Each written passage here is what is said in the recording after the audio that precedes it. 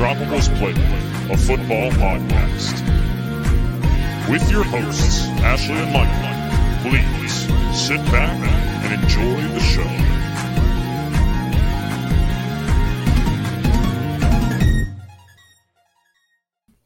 Hi, everyone, and welcome back to the Undroppables Playbook, a football podcast presented by the Undroppables and sponsored by Analyst Depot. I am one of your hosts, Ashley. This is our other co-host, Michael Duncan. How are you? I'm doing great. I have a fun fact for you, Ashley. Okay.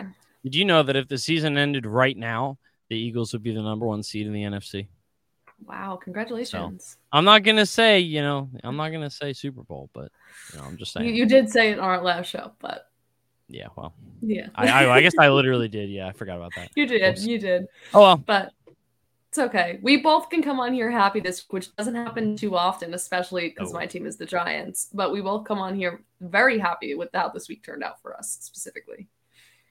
Yeah, I couldn't agree more. And Sunday Night Football just made it all the better. Yeah, we will talk about that we'll get later.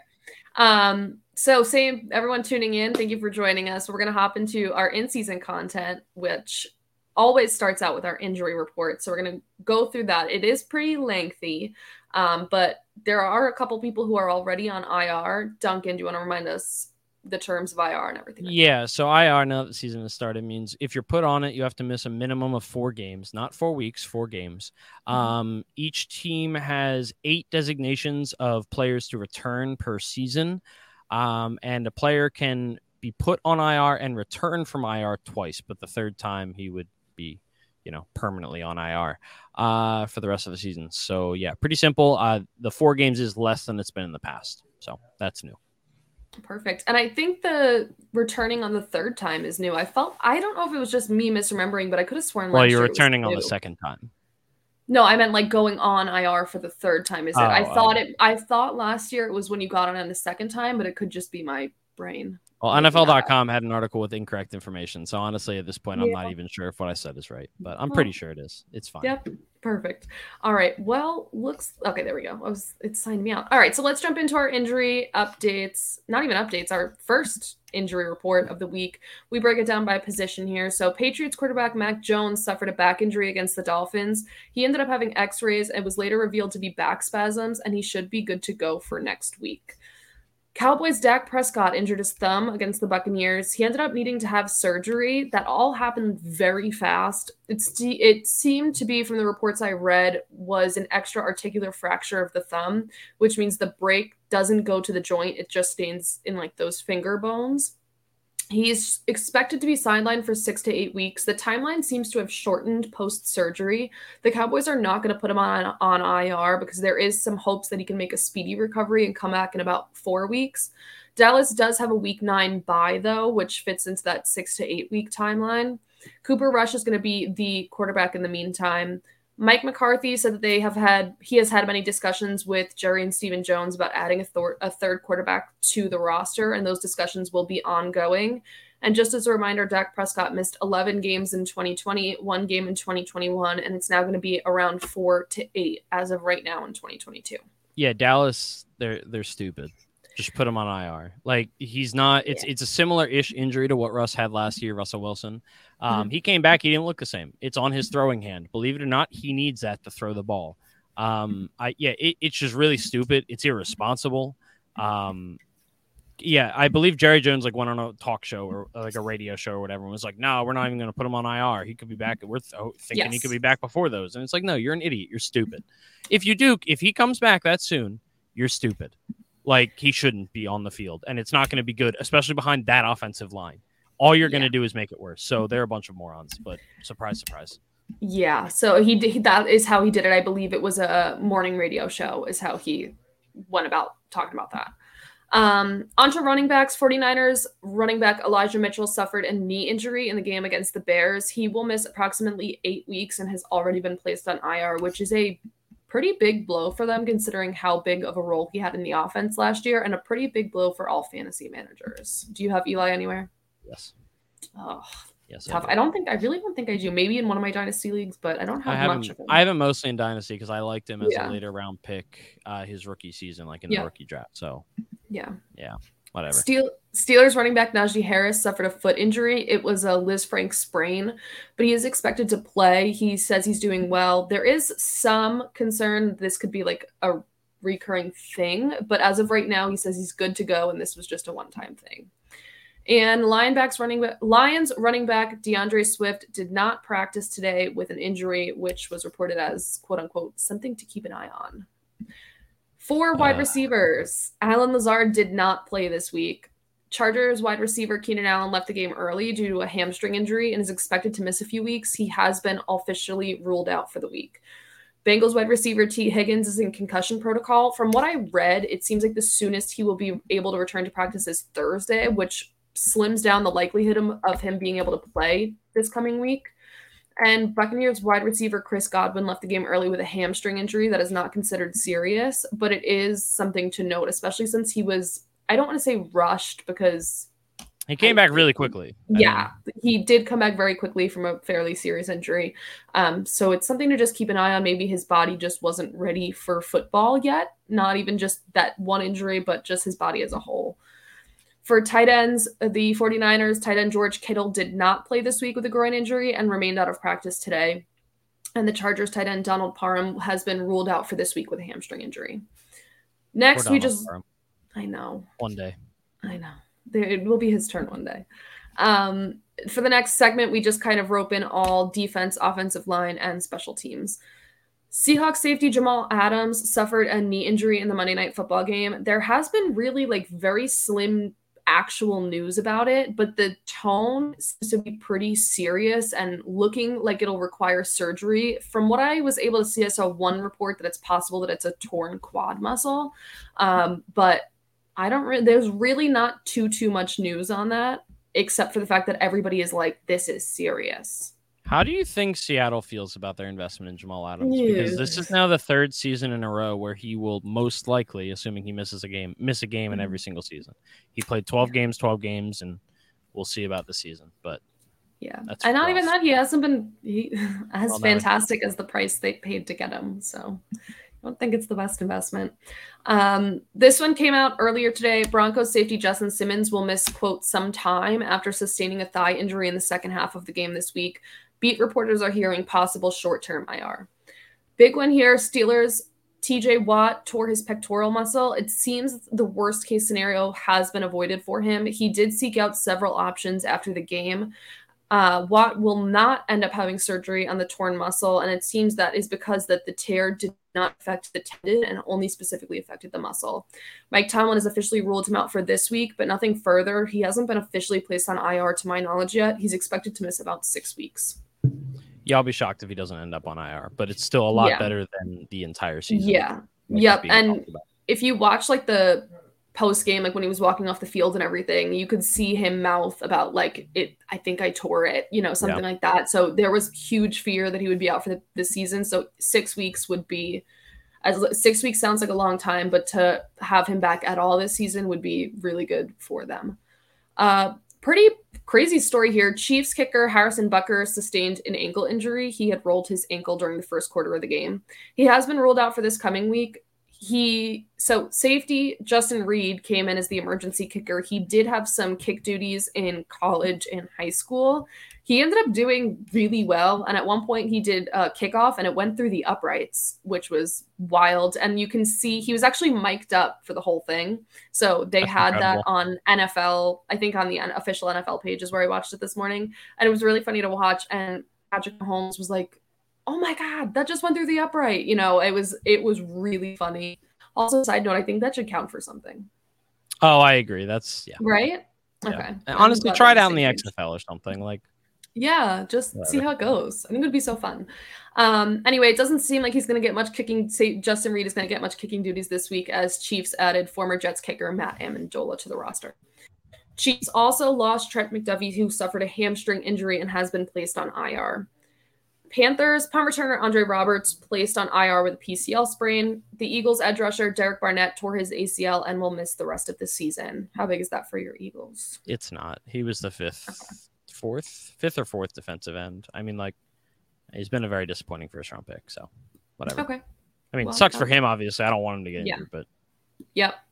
Giants cornerback Aaron Robinson had his appendix removed and will miss this week. It's only expected to be this week, but that's a pretty big blow for the Giants. Rams center Brian Allen will miss 2 to 4 weeks following a surgical procedure on his knee. Coleman Shelton will move to center, and Tremaine Ingram will fill in for Shelton at right guard. I think that's huge. The Rams' offensive line was already having issues, and the run game was not good. So that could be really big. That was probably one of my biggest takeaways from that game, is that offensive line. And they lost Wentworth, who was a huge big body on that line, and now you lose your center. It's not shaping up to be not just a big body, a huge big body. Yes. Panthers Quay Packers Panthers. What am I saying? Packers Quay Walker. Packers linebacker Quay Walker suffered a shoulder injury during the game, and then his backup Chris Barnes sustained a high ankle sprain and was carted off the field. So not a very good day to be in that position. Ravens left tackle Juwan James tore his Achilles in the game versus the Jets. This makes the second straight season where he has torn his Achilles. Ravens quarterback. That's wild. Yeah, it happened to him last season too. Ravens quarterback Kyle Fuller tore his ACL and will be out the rest of the season. Titans defensive end Deshaun Hand will have surgery on his torn quad, and that will mean he is out for the season. And Bears offensive lineman Alex Leatherwood was placed on non-football illness list and will be out for 4 weeks with what is expected to be mono. And some good news. Chargers cornerback J.C. Jackson participated in practice for the first time this season. He was limited in practice, but it is the first time he was able to practice. And Ravens running back who did not play this week, J.K. Dobbins, was a full participant in practice today. Yeah, I remember when he was clowning people on Twitter because he was going to be active week 1. Well, J.K. Dobbins. Yeah. Let's read those receipts real quick. Also, we did not mention, because we were gone last week, Harold Landry, pass rusher for the Titans, tore his ACL, and he's also out for the season. So, not great for the Titans defense. Yeah, lots of injuries. I was actually talking with someone today. Well, before I get into that real quick, I just want to say, so we gave this stipulation last year. Wednesday is a day where you can get an idea of what's going on, but a lot of practices won't fully resume until tomorrow with full pads and full strength. So take today, there's a lot of news coming out in the next few days surrounding practices to get a better idea about your players, especially if you're in fantasy. So this is just an update for right now. And a lot of these that haven't had recent news except for post game will change by the time, the weekend gets closer. But I was talking with someone, and we were talking about that it was actually a pretty decent amount of injuries. And surprisingly, there weren't as many preseason injuries as there were last year. And that was kind of thought to be a little bit surrounding COVID. Same thing happened in the COVID years. But do you think that maybe it's a possibility that a lot of these, big players aren't playing preseason games, so their bodies aren't fully ready for this and they end up getting injured? No, that has anything to do with it? I personally don't, but that's because from everything that I've read and everything that I've heard from different NFL people who know more than I do, the idea of joint practices has become really big.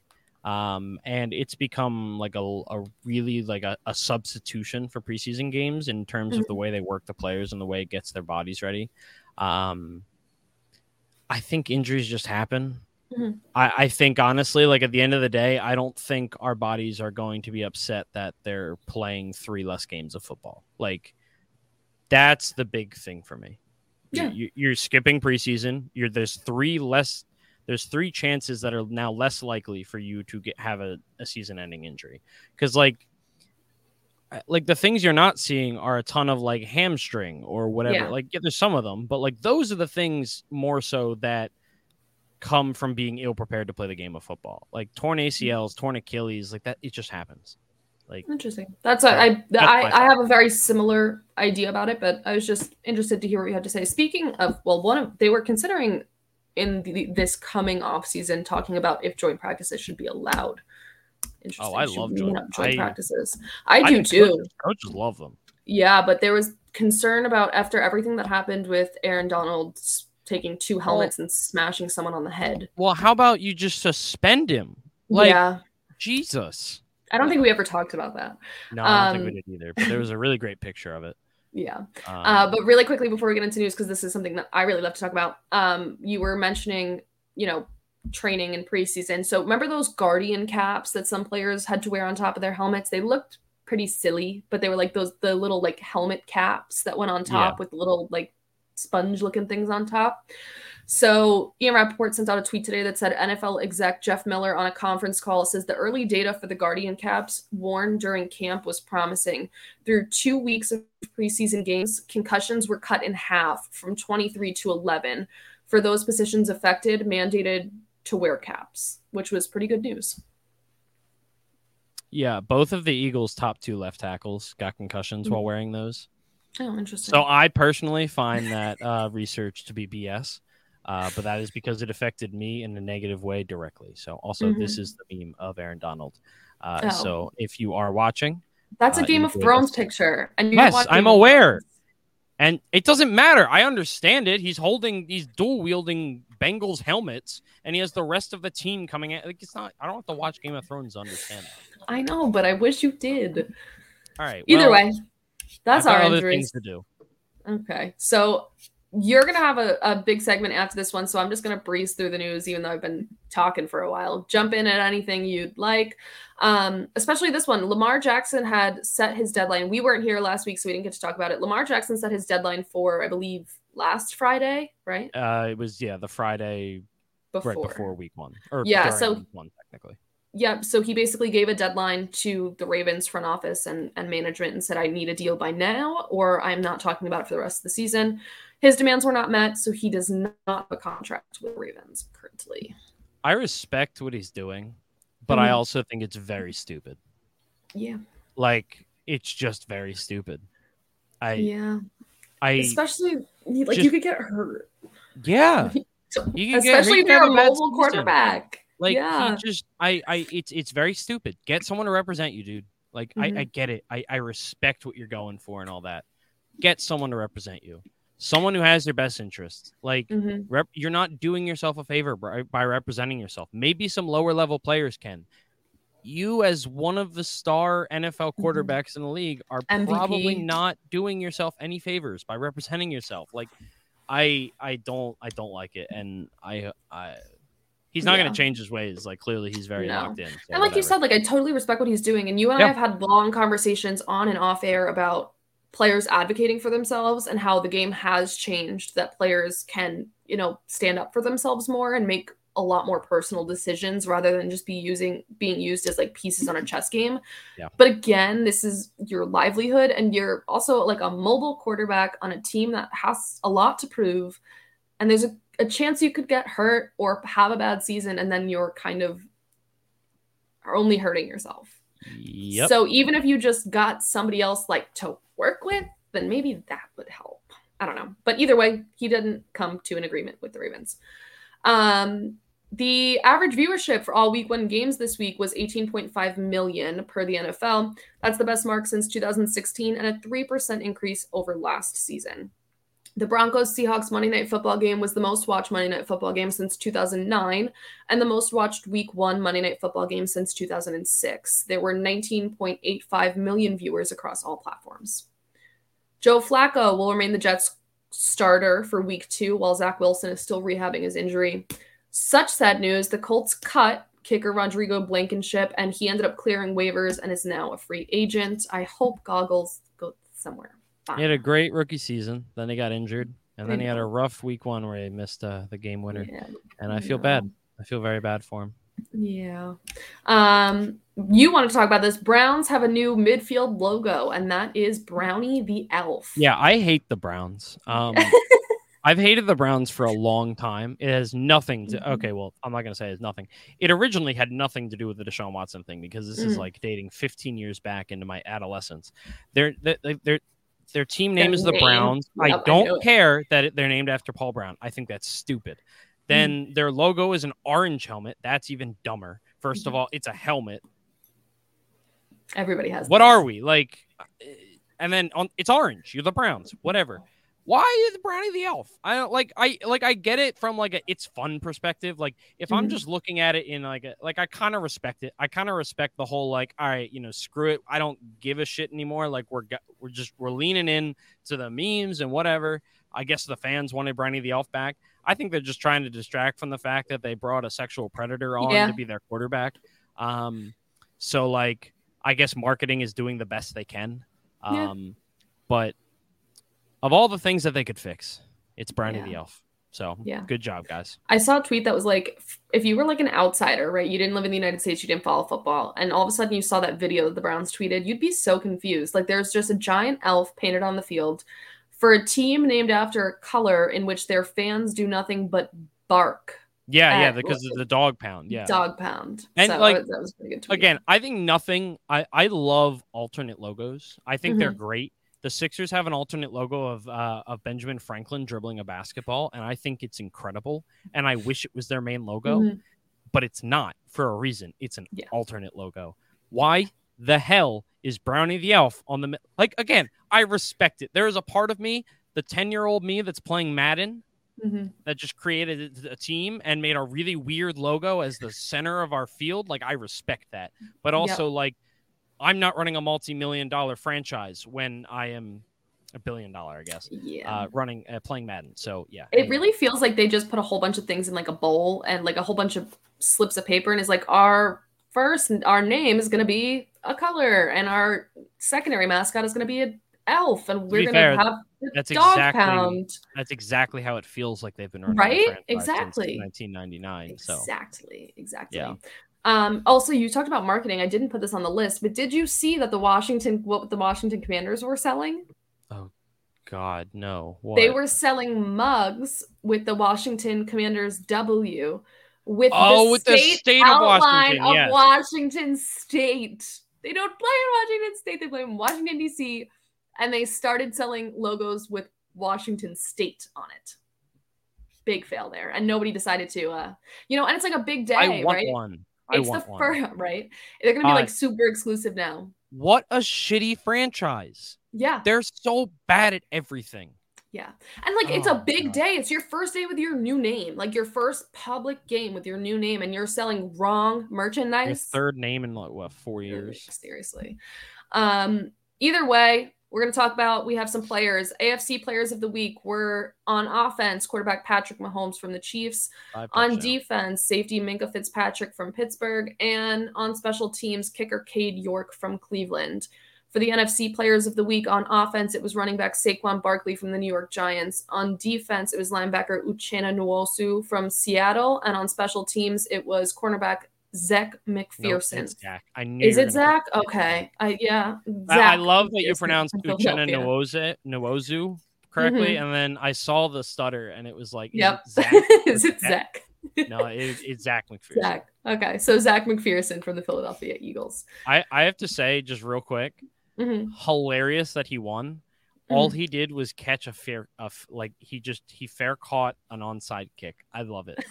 Good for him. He deserves it, I guess.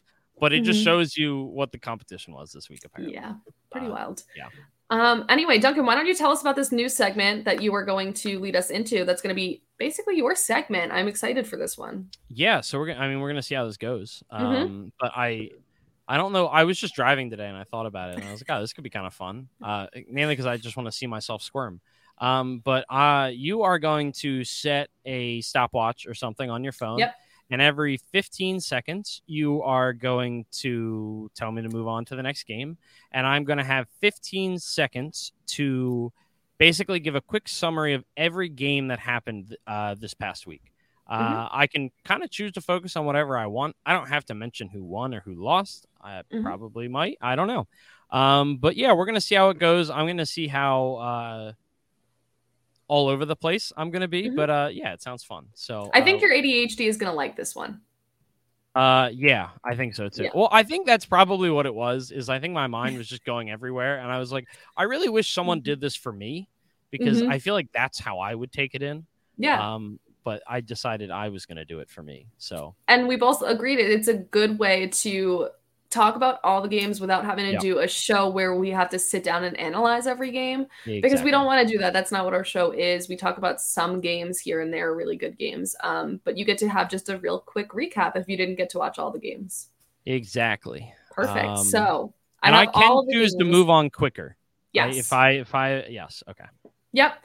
All right. So I'll count you down from 3 and you're going to go down. I just put them in ESPN order. If whatever. I have the same order. Okay, perfect. So all right. So ready? 3, 2, 1, start. All right, so Von Miller might win Defensive Player of the Year. He had 2 sacks. The Bills had 7 sacks against the Rams. It was awesome. Josh Allen is in the running for MVP. Cam Akers might be dead. I don't think he's ever going to get back to what we thought he was, which sucks. But Darrell Henderson is actually the running back 1 on that team. Also, Matthew Stafford needs to get his elbow looked at. The Patriots versus the Dolphins. The Patriots offense is completely broken because Joe Judge and Matt Patricia should not be running an offense. On the other side, the Dolphins might be really, really, really good. Maybe their defense is great. Their offense was pretty solid. Tyreek Hill was a great addition, but their run game looked horrendous. And I think that's the opposite of what people expected. The Saints versus the Falcons. The Saints looked horrible for 3 quarters. Good Lord, how do you do that? How do you go down that far to the Falcons? But then the Falcons did what they do best, and they blew it, and they lost in the 4th quarter. Arthur Smith is a terrible head coach, and he has no balls, unlike a head coach I'll talk about later. Niners versus the Bears. There was a shit ton of rain. Justin Fields and Trey Lance were both okay, sort of, but also sort of unimpressive, and I'm looking forward to seeing them in an actual game. But wow, okay, the Bears won a game. I really didn't expect that to happen, let alone that early. I'm early. Okay, Steelers versus the Bengals. I don't know how long the Mitch Trubisky era will last for the Steelers, but I don't really think it matters because, God, I just don't think their offense is going to be good. Chase Claypool led their team in rushing. Najee Harris was incredibly inefficient behind a garbage offensive line. Minka should also be in the running for Defensive Player of the Year, and Joe Burrow threw 4 interceptions. Eagles versus the Lions. The Eagles had 4 different players score rushing touchdowns. Jalen Hurts had 90 yards. Miles Sanders had 96. The defense was putrid. Jonathan Gannon, you're officially on the hot seat in my mind. DeAndre Swift was awesome. A.J. Brown is a stud, and that might have been the best trade of the entire offseason was what they gave up. The Ravens versus the Jets. Devin Duvernay came out of nowhere to have a surprisingly great performance from a team that didn't really think we had any wide receivers. The rushing offense was terrible, even Lamar Jackson included. Joe Flacco was surprisingly not horrible. And yeah. Jaguars versus the Commanders. Jags haven't won a road game since 2019. Carson Wentz flashed, but also looked terrible, and that defines everything he's done after 2017. Terry McLaurin and Jahan Dotson might want to be one of the underrated wide receiver duos in the league. Trevor Lawrence struggled, and James Robinson is alive, and it's nice to see that. Browns versus the Panthers. Baker did not get his revenge, but they did make it very close to bringing it all the way back. Robbie Anderson came back in a big way, scoring on, I believe it was a 75-yard bomb. CMC made it out of that game healthy. Nick Chubb is still a beast, and Jacoby Brissett sucks. The Colts versus the Texans. I'm starting to think that maybe there's something just wrong with the Colts and not the quarterbacks they bring in. Alec Pierce had a really bad touchdown drop from Matt Ryan, who I thought actually looked okay considering. The Texans were straight up playing for a tie, and it's cowardly. It was 4th and 3 in overtime. Go for it. Giants versus the Titans. This is the coach that actually has balls. You coach a terrible team, so why not go for 2 and go for the win? Brian Dable, thank you. You did that. The Titans are very bad. They're kind of bad. Also, Saquon might be back, and I might have to apologize about everything I said about him. Packers versus the Vikings. The Vikings could be a sleeper for, I think, the best team in the NFC. Justin Jefferson might legitimately break every receiving record this season, or he at least has the opportunity to. Rodgers missed Adams a lot more than Adams missed him, and Allen Lazard is apparently very needed for this offense. That looked putrid.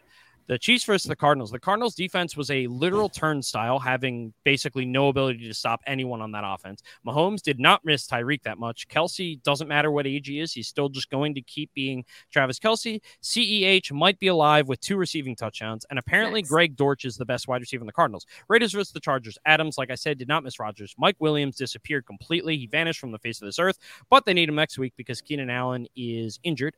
The Chargers played a really good game, and Herbert just looked really good. So I think that's going to be a really good team. The Bucs versus the Cowboys. The Cowboys might be the worst team in football. I legitimately think that if I was making power rankings right now, they might be 32. Dak Prescott looked horrible before the injury. CeeDee Lamb looked bad. And that offensive line was the equivalent of 5 of me standing out there. It was terrible. Also, Julio Jones might be back.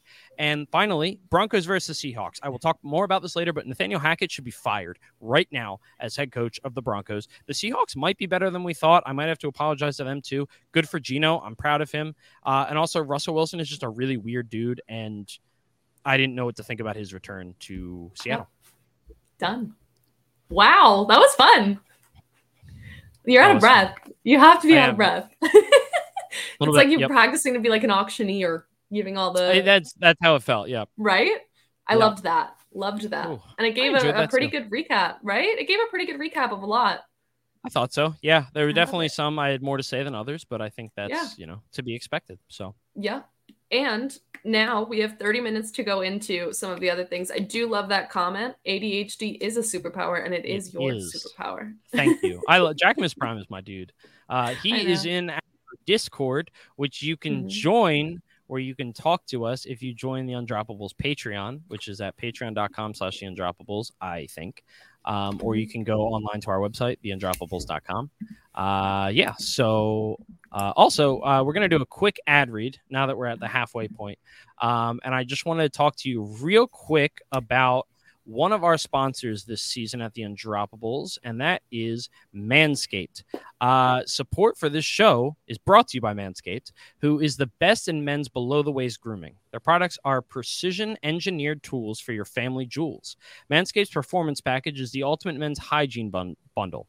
Join over 6 million men, this one included, worldwide who trust Manscaped with this exclusive offer, 20% off and free worldwide shipping with the code UND at manscaped.com. If my math is correct, that 6 million people plus me means 12 million plus 2 balls that have been used by Manscaped, that Manscaped has been used on, something like that. Anyway, it's great. My balls feel awesome. It comes with this deodorant that I put on my balls now, and it makes them smell good. So get Manscaped. Thank you for sponsoring us, and thank you for making my balls smell better. Perfect. Do you think Brian Dabble has to get like a special extra big one for his nice big ones? Yeah. No, yeah. He might use a whole can of that deodorant after a week like this. Poor Ash. What do you mean? She gets to hear me talk about my balls. That's just the dynamic here. I'm used to it. Yeah. Well, that makes me sound really creepy and perverted. I don't normally talk about my balls unless it's to get money. We talk about balls here, but it's mostly footballs. Clever. Anyway, so we were talking about some coaches. I know you talked about Brian Dable a little bit. We also want to talk about Nate Hackett. So we're going to talk about best and worst coaching of the week. Why do you want to start on the good notes, or do you want to start on the bad note? I want to start on the bad note because I'm already so let's do it. I want you to go there. Do you want me to read those things I have written down first, and then you can talk? Yeah, just read the first. Okay. Yeah. All right. So Nate Hackett in his post-game press conference, they went for what was the actual distance? Because the mark to get 64. To was 46. Okay. So they went for a 64-yard field goal when they have the biggest blockbuster trade and brought Russell Wilson there, and their offense is the star of the show. They decided to go for a 64-yard field goal with McManus, and they did not get it, and they lost the game. Nate Hackett in his post-game press conference said, quote, "Looking back at it, we definitely should have gone for it. Just one of those things you look back at and say, of course we should go for it. We missed the field goal. But in that situation, we had a plan. We knew that 46 was the mark," Hackett said. And in a separate quote, he said, quote, "I was happy that he got that one kick that didn't count out of the way," Hackett said. "I thought he had plenty of distance on that one. I just thought we were going to be able to make that. I have confidence in him, and if we have to put him in that situation again, I think he'll be able to make it."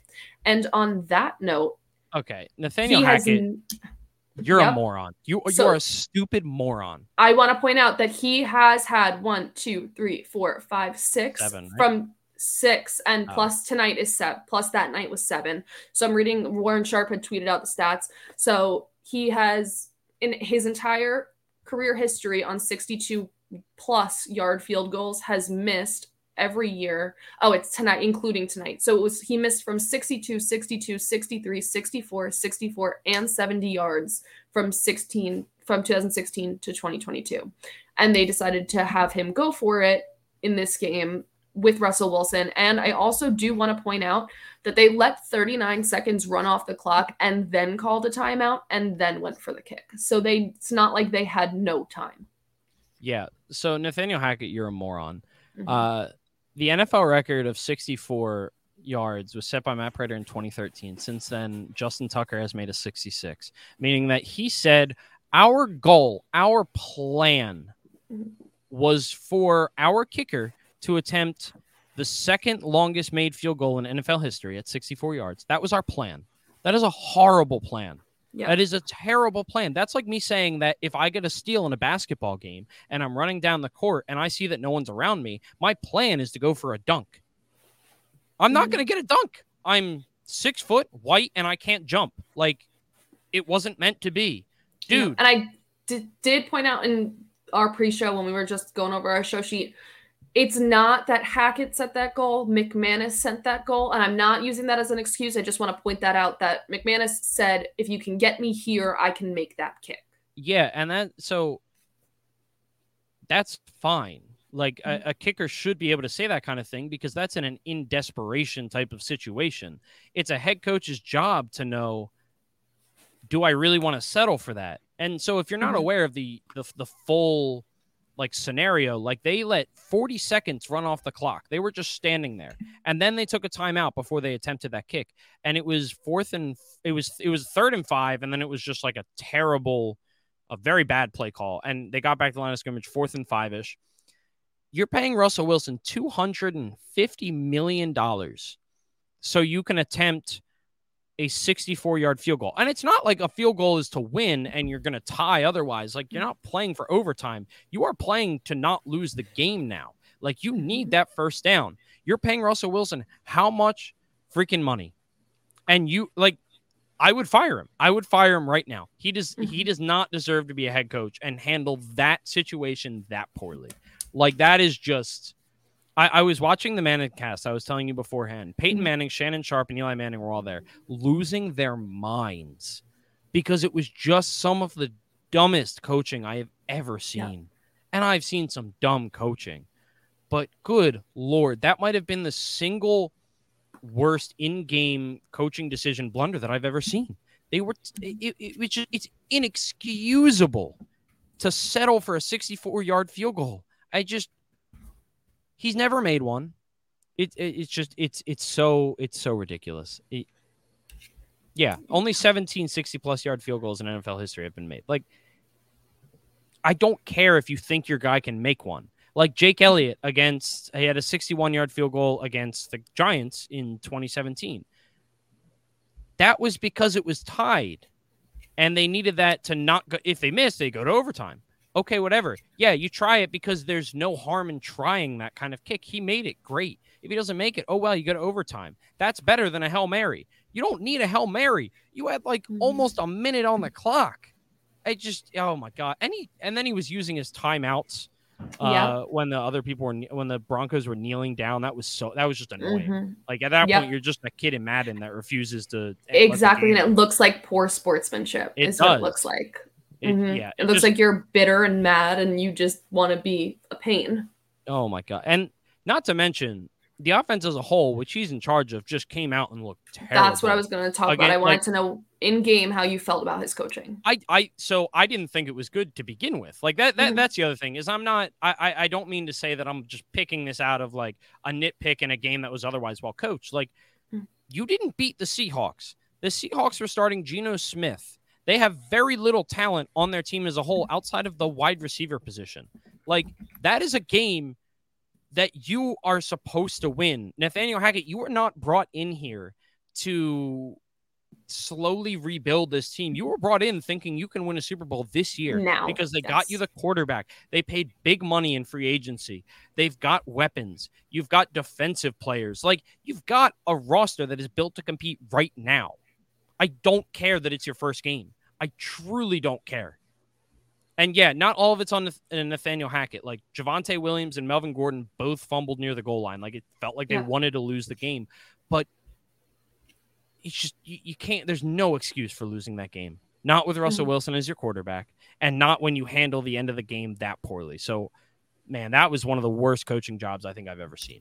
And it's just, there's no talking way out of it. There's no reasoning that makes it make sense, because you should never assume that your best option in that scenario is to kick a 64-yard field goal.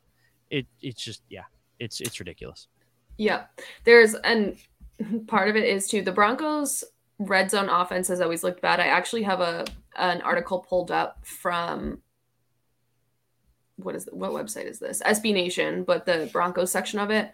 And they were talking about, in the last 18 regular season games, the Broncos have turned over the ball 8 times inside the opponent's 10. There were 7 teams that have 0 turnovers, whatever. So the red zone offense for the Broncos, even with a different offense, didn't work. But this one didn't look any better. It didn't look cohesive in the red zone. And I understand running back fumbles are a thing, but both of them did it. And I didn't like the play calling in the end zone either. It didn't look super formulated. I don't think this team looked like they were playing up to the strengths of their players. It kind of looked like they were just throwing stuff at the wall and seeing what stuck, which I understand for week 1. But again, this was a team who was supposed to come out of the gates swinging and go and have an easy ride to the Super Bowl. And that's not what this team looked like. Yeah, they looked for a team that had as much hype as they did. Like they looked about as bad as I can remember a team with that much hype looking. So it looked like a head coach first coaching in his first NFL game, and sometimes that is what it is. But man, he looked just outmatched completely. Yeah, he did. But we can talk about another head coach who was playing for his coaching his first head coaching game of the ever. Thank you. I couldn't figure that out. But that was Brian Daboll from the New York Giants. Do you want to tell us a little bit about that, and we can talk about our thoughts? I mean, to begin with, just kind of like what I mentioned during my 15-second frenzy or whatever. Mm-hmm. It reminds me a lot of the team that they were playing, the Titans. Their head coach, who always escapes me. What is their head coach's name for the Titans? I can literally Vrabel. Vrabel, thank you, Mike Vrabel. Mm-hmm. I can never remember his name. I always want to call him Arthur Smith. But anyway, Mike Vrabel. It reminds me a lot of what he did, I believe, when he was a rookie head coach, which was he made a lot of headlines by going for 2 and going for a win in a couple games that season. He just coached very aggressively. Like, I don't always necessarily agree with that. Like, if you're a good team and you think that you can beat that other team in overtime, like, fine, whatever. Like, but in Brian Daboll's situation, the Giants are a bad team with not a lot of talent. Mm-hmm. He knows that. Their GM literally admitted it last week. I think when you have that kind of momentum, and you have nothing to lose. Brian Daboll has nothing to lose. If he loses this game, no one cares. No one expected them to be in the game. But he goes for 2 after scoring a touchdown that, if you kick the extra point, ties the game, sends it to overtime, ideally. But he went for 2. He said, screw it. I have nothing to lose. He went for it. He got it. Great. I don't think that he would necessarily get trashed if that decision went the other way because, again, no expectations. Yeah, it came down to a missed field goal by the Titans. Okay, whatever. It doesn't matter. Like, they were going to get another opportunity to kick that field goal regardless. So now instead of going to overtime and playing longer with a more experienced team, you're done. So regardless of how the rest of the game went, I love that attitude. Mm-hmm. And again, not every situation needs that, but the situation that Brian Daboll is in, I love it. And that's what's like, Joe Judge probably would have taken a knee on the extra point. Like, he would have said, no, we'll take the loss. We didn't deserve the win. Now everyone's going to go run a lap. Like, I hate Joe Judge. So whatever. Yeah. And I think too, I'm trying to figure out how I want to say it. So you're right. I think even if this man had 2 wins this year, that his coaching job would not be on the line. Oh yeah. The Giants didn't have, we're not expecting it to be the Broncos and come out of the gate with new staff and some new players and win a Super Bowl. That's not the expectation. That obviously is the goal, but not at all what the Giants were expecting this year. And to see a coach actually go out there and use his players' strengths properly. He allowed Daniel Jones to sling it a little bit, not too much that it put him in jeopardy. And one of the biggest things for me as a Giants fan is I've been looking at that game from a perspective of not just like the play calling and the book and the players. It's more so the way that the entire vibe around it felt. And it felt like an entirely new organization. These players seemed to be much happier on the sidelines. And even when they were down, you could see there was this one moment where Saquon, ran up to Daboll and put his helmet to Daboll's head and was like, yelling, not in a bad way, like in a, we did it, we're doing it type of way. And Daboll gives him this huge hug and they're like, messing around with each other. That's not something Joe Judge ever did. That's not something I can remember the Giants doing in a long time. It's been a really long time since I've seen Giants players looking happy on the sidelines. And just the whole culture seems to have shifted a little bit. even Dable in the, post-game interviews, in the locker room with the players, that's not something we've seen. So just having the guts to make those risky calls that, yeah, if you don't get it, you don't get it. It's not going to kill you, which makes it a little bit easier to make those decisions. But he went for it, and he had some good play calls throughout the entirety of the rest of the game that were ballsy, and he went for them anyway and completely adapted the way the team looked in the first half and the second half, because what they were doing in the first half was not working. So they completely adjusted their game plan in the second half and revamped it a little bit and figured it out, which is not something I can say for Joe Judge or the Giants as of late. So seeing this was really exciting, and I just think Dable as a whole package this week was one of the best coaches in the NFL. Yeah, and so I will say that that type of optimism does not carry over for me to like Daniel Jones, for instance. Like, I don't think and this isn't, I'm just kind of continuing the conversation of the Giants, but like Daniel Jones, like he was basically exactly what we've seen from him, 188 yards, 2 touchdowns, and interception, got sacked 5 times. He also had a fumble. That dude just needs to learn how to hold on to the football. It's kind of ridiculous at this point. I will say the one thing that is very puzzling, and I'm very much looking forward to week 2 to see if it changes, is Kadarius Toney. Yes. The dude played 7 snaps. He had no targets, but he had 2 carries, and he had a long of 19 yards. I also am pretty sure he had did he have another attempt to throw the ball? I think that happened at one point. Did it? Not that I'm seeing. Okay. I can't remember if it did. He had, I believe he had 2 touches, both rushes, no targets on 7 snaps. It's just bizarre because he looked good in both of them.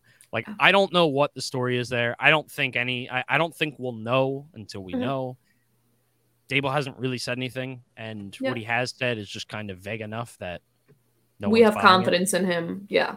Yeah. That's what they said, I don't know. It's puzzling, but yeah, he had a post-game press conference just in the locker room, which I'm so happy to have back. It's so fun that we can have media back in the locker room. I love that. Oh, are they back now? Yeah, at least partially. I was like in a concert on Sunday, so I was streaming the Eagles on my phone, and then I didn't actually watch any football until like Sunday night. So yeah, it's mostly back. There were reports of the media in the Bengals locker room and talking about how Joe Burrow, did his little press conference and sat down on his chair and just sat there in his gear for a while. So it's all reports from the media in the locker room. So we have that back. But they did talk to Kadarius Toney, and they were like, "Are you frustrated?" He's like, "Frustrated with a win? You guys are crazy." So it's a very vague, interesting scenario, but I don't know. Again, he's a super versatile player. He should be used more on offense. I don't know if it's just not what Dable wants in his scheme right now. I don't know. Or if it's just a specific game plan, but I don't see how you don't use him, and I'm really intrigued as to why. I will say, and obviously you said this, he didn't say this, but if his reasoning is, I don't want to use this hyper-talented dude in my scheme, first of all, that's what I'm saying. That's Chip Kelly vibes, and that's bad, because Chip Kelly said scheme over everything, screw you Deshaun Jackson, screw you LaShawn McCoy, and then got himself fired.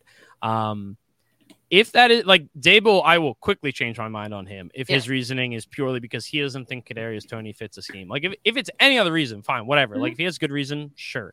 But Kadarius Toney easily looked better with the ball in his hands than almost anyone else on that offense. He's one of very few players on this team. Well, yeah, he's the one that doesn't.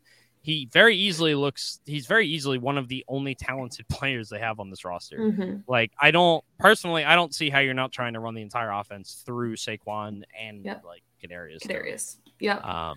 So I would say Sterling Shepard looked good for coming off of an injury and coming back from a little bit faster than expected. But yeah, absolutely. Saquon may be back. I don't want to jinx it. You never know. Yeah, I mean he looked great. I can't argue with it. I mean he did. So we have like 10 more minutes. You want to talk about some surprises of the week? Sure. Okay. Why don't you go first? Why do you do that? Why do you ask something and you make? Oh, I can go first. I was talking. That was like my big segment, so I don't know if you wanted to. Okay, so I can go first. So one of the biggest surprises for me was Carson Wentz. I have his stat pulled up on a different page. Let me get to it. He looked really good, which was very alarming. I wasn't sure if I was watching the right game when he was on my TV. But he had 41 pass attempts, 313 passing yards, 4 passing touchdowns, and 2 interceptions. But he was second in passing touchdowns this week. He looked smart in the pocket. He was doing everything he possibly could. I don't know. It was just overall, he looked like he was playing good football and spreading his targets out, using the field wisely. He just looked really good, which was a big surprise to me. And I don't know if that's going to be something that keeps up or not, but it was very interesting for week 1. So I will say this. So like I said, I didn't watch a ton of football. I was in a charity concert on Sunday, so nobody can be Were mad you at playing me. or were you I did. watching? I played trumpet. Okay. In the concert. That being said, I did go back and I watched some of the Carson Wentz stuff because I was very curious. It's exactly what I said during my 15-second frenzy was that, like it describes everything he's done post 2017 Wentz, which is looked really good and looked like he had all the talent in the world with the ceiling that is basically up there with anyone in the NFL. And then that floor of throwing those 2 picks and you still almost lost to the Jaguars. And honestly, the Jaguars should have won that game. Like, it's going to sound like I'm an Eagles fan or whatever, but like, the final score is 28-22. Like, how many wide open passes did Trevor Lawrence just kind of miss? Like, you don't have to go very, very far down the if this one play went differently bag to make this thing a Jaguars win. Like, this isn't, if these 9 plays were all different. This is like 2 or 3 plays, and that's. The Jaguars have not won an away game since 2019. Yeah, that's crazy. That's very bad. Their defense is miserable. It is just not good. Like, Carson, you should be throwing 4 touchdowns on this team. And with the talent you have at wide receiver, like, I think Jahan Dotson, I keep going to say Deshaun Watson because of the way it has like the same cadence. Yeah. Don't like it. I think he was drafted too early. But I still really like his talent. Terry McLaurin, very good wide receiver. Curtis Samuel is apparently back. They have a talent. Antonio Gibson, even though Tanya Hardinged his way into being the starting running back, like they have a talented offense. Carson Wentz should be putting up 4 touchdowns. That is exactly what he should be doing. He should not be throwing 2 interceptions to the Jaguars. And he shouldn't be barely winning this game. Like, I don't know. It basically just told me that Carson Wentz is exactly who he has been since 2017. I want the best for Wentz, I think, most of the time. I really do, but I don't know. I think the Commanders are not going to be an actual competitive team, but I think they're just going to be very pesky and very annoying to play. And I think they're going to every now and then just get a win where you're just kind of like, really? Really? Like, you can do that? Yeah, no other team is ever going to feel good about losing to them. Yeah. I just think for me, like, I was like, I'm not saying I don't think Carson Wentz is going to be good throughout the season. I just think for me, it was more like I, in my head, expected him to play absolutely horrible and at some point have Taylor Heineke back. So. Oh, see, I never expected that. Only because we've seen the flashes. We keep seeing the flashes. I know. He's gonna have games where it's that bad. But that's what I'm saying. I expected to come out of the gate and it be one of those games, that's what I expected. So this for me was a big surprise. And the other one was just, I could talk about it real briefly, was the Bengals offensive line is so much worse than I could have imagined and so much worse than it was supposed to be. And it is absolutely horrible. How many throws and picks and pick sixes did Joe Burrow have again? I think he threw 4 picks. 4. The first one was a pick six, wasn't it? Yeah, pick six. Yeah. First score was a defensive score. It was horrible. There was a really funny stat about Mitch Trubisky. He's like the only quarterback that's thrown over 200 attempts since like some year, the year he was drafted, that hasn't thrown a pick six. It's really dumb, but I thought it was funny. Interesting. Yeah. And pick that's my other just very little to do with the quarterbacks, but the big one for me, and I mentioned this in the in my frenzy, but I don't want to overreact, but I think the Vikings could be really, really good. Like I think I said on our last pod that like both of us did. Yeah, we liked them a little bit more than I think we were expecting to. Yeah, for me it was all about the head coaching change. Like I already knew they had talent, but thank God they got rid of another. Why can I not remember head coaches that are named Michael? His name is Michael, but the head coach that was there for like 20 years or whatever. He just wasn't very good. I didn't like him. I didn't like his philosophy. And now they brought over Kevin O'Connell from the Rams. Mike Zimmer. Thank you. I think the Vikings might be really good. And the Eagles play them this week on Monday Night Football, which is scary. It's a great game. Because we gave up 35 points to the Lions. But this one's at the link, so I'm not as worried about it. But Kirk Cousins had a really solid game, 2 touchdowns, 118 quarterback rating. Justin Jefferson went 9 for 184 and 2, average 20 yards per reception. Jalen Reagor did not have any touches, but I do believe that he was their punt returner. He returned 1 punt for 7 yards. Game-changing stuff from Jalen Reagor, the guy they were very excited about getting for punt returns. But yeah, they have a really talented team, and I don't know. I think they have a very solid team, and also like I don't know. Maybe this is just me saying the Packers suck. I don't know. I think this is a game that I'm excited to kind of see both of these teams moving forward because I think the result shocked me. I'm not shocked that the Vikings won necessarily. I'm more just shocked that the way it happened. Yeah. That's the main thing. Like the Packers never stood a chance is what it felt like. Like they just never stood a chance. Also shout out AJ Dillon, who might be in the midst of a complete breakout season with 5 receptions and 10 carries compared to Aaron Jones's 5 carries and 3 receptions, which so and I think those receptions for him will stay up. I know part of it has to do with the fact that there was like no one else to throw to when Lazard will come back, but I still think those receptions are going to stay up. And I think for me about the Vikings, you and I said it last week that looking at it from just it's the Vikings, they're not going to do that well, and then we sat down and actually played that little game where we picked games, and I had them up there with the Packers, so that was intriguing for me. So being able to actually see those thoughts come to fruition and play really good football was great. And I think the Vikings are going to give everybody a run for their money. Yeah, and I will say this was a really good point that Jack Miss made in the comments. Christian Watson, rookie, dropping a wide open touchdown, set a really bad tone early for Green Bay. Yeah. I do agree with that completely. And honestly, if he caught that, maybe it's a completely different game. I mean, obviously brings the score closer. So yeah, I think Green Bay is one of those teams. I know you're going to say it may happen for a lot of players and teams, but I feel like Green Bay is one of those teams where if it gets off to a bad start, it just never stops type of thing. Like they can come back from it, but they seem like the team to get in their heads about it.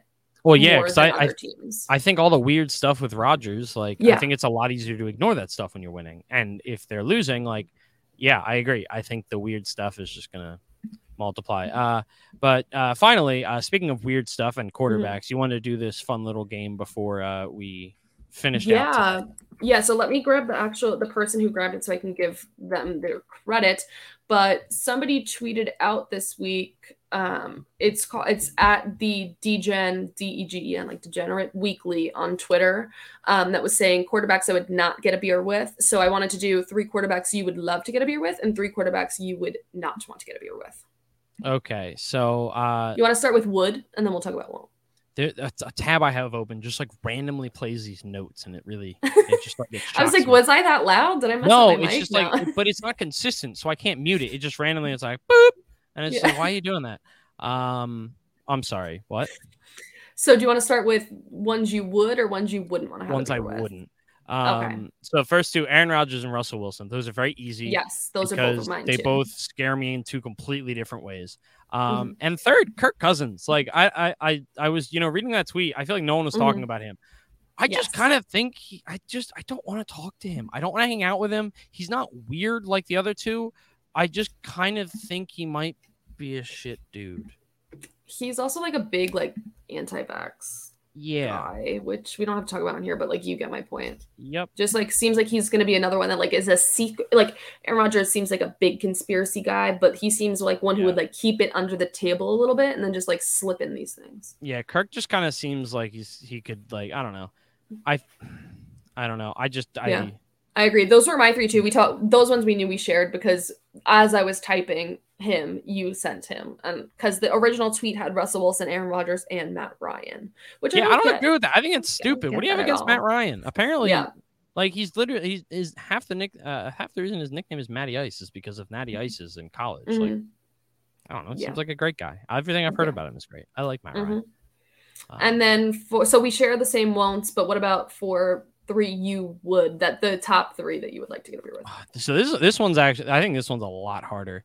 I think Matt Stafford's on there, which is kind of surprising to me, but I just feel like he's a really cool guy. I really I I feel like I would really want to hang out with Matt Stafford. I know that he can chug beers because we've seen it on live television. Mm-hmm. I don't know. I've always kind of liked Matt Stafford. So I'm definitely going to say him. I'm just like quickly looking through and look. I mean, like, it's kind of hard for me to not say Jalen Hurts because I don't know. That might actually be really weird. I feel like he wouldn't have I don't think it would be the most enjoyable conversation, to be honest. Like, I don't think he doesn't have a ton of personality that shows a lot of the time. That's fine. It's fine for a quarterback. But so I'm just not going to put him on there but he's an Eagle. It's fine. Josh Allen is on there for sure. It's fine. And that's your three. That's three. Yeah, but I'm not counting. I'm not counting. Okay. Jalen Hurts because that's too easy. Mm. I'm gonna go with Baker Mayfield. I don't care. Screw it. Oh, actually, wait. Gardner Minshew. I choose him. Oh. I forgot. I was only thinking of starting quarterback. He's also an Eagle, but I choose him. Yeah, I chose 3 starting quarterbacks. Allen is starting quarterbacks. Quarterbacks. Number 1 for me is immediately Josh Allen. I love him and all of his like non-football related content, like him and his movie quotes. Oh, I love it. I do like that. Number 2 for me is Jameis Winston. I would love to get a beer with that man. I think I would do nothing but hysterically laugh. I don't know about that. I kind of disagree with you. Really? Why? I don't think he's funny on purpose. So I don't think in a one-on-one setting he would be funny. See, but I think that's why I think it would be funny, because he's not funny on purpose. But in a one-on-one setting, and I would find it so funny. I think he would be kind of boring in a one-on-one setting. I don't know. He's still up there for me, and Justin Herbert, because he just seems like a cool Justin Herbert's dude. great one. Just seems like a cool dude. He's also another one who loves movie quotes and loves like media and movies and all these things. So those are my 3. I would love to get a beer with those 3. I'm just looking at the list again, just out of curiosity. Mm-hmm.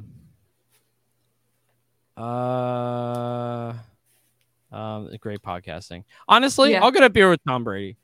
I would. I feel like you can't pass that up.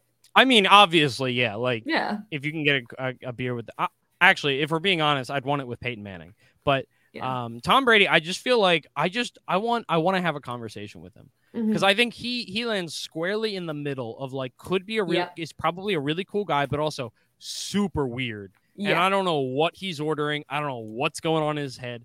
I just I want to see him. I just want to have like a 10-minute conversation. I completely agree with that. I want to see if I can get in the middle. I want to see if I can get any information out of what is going on in his head.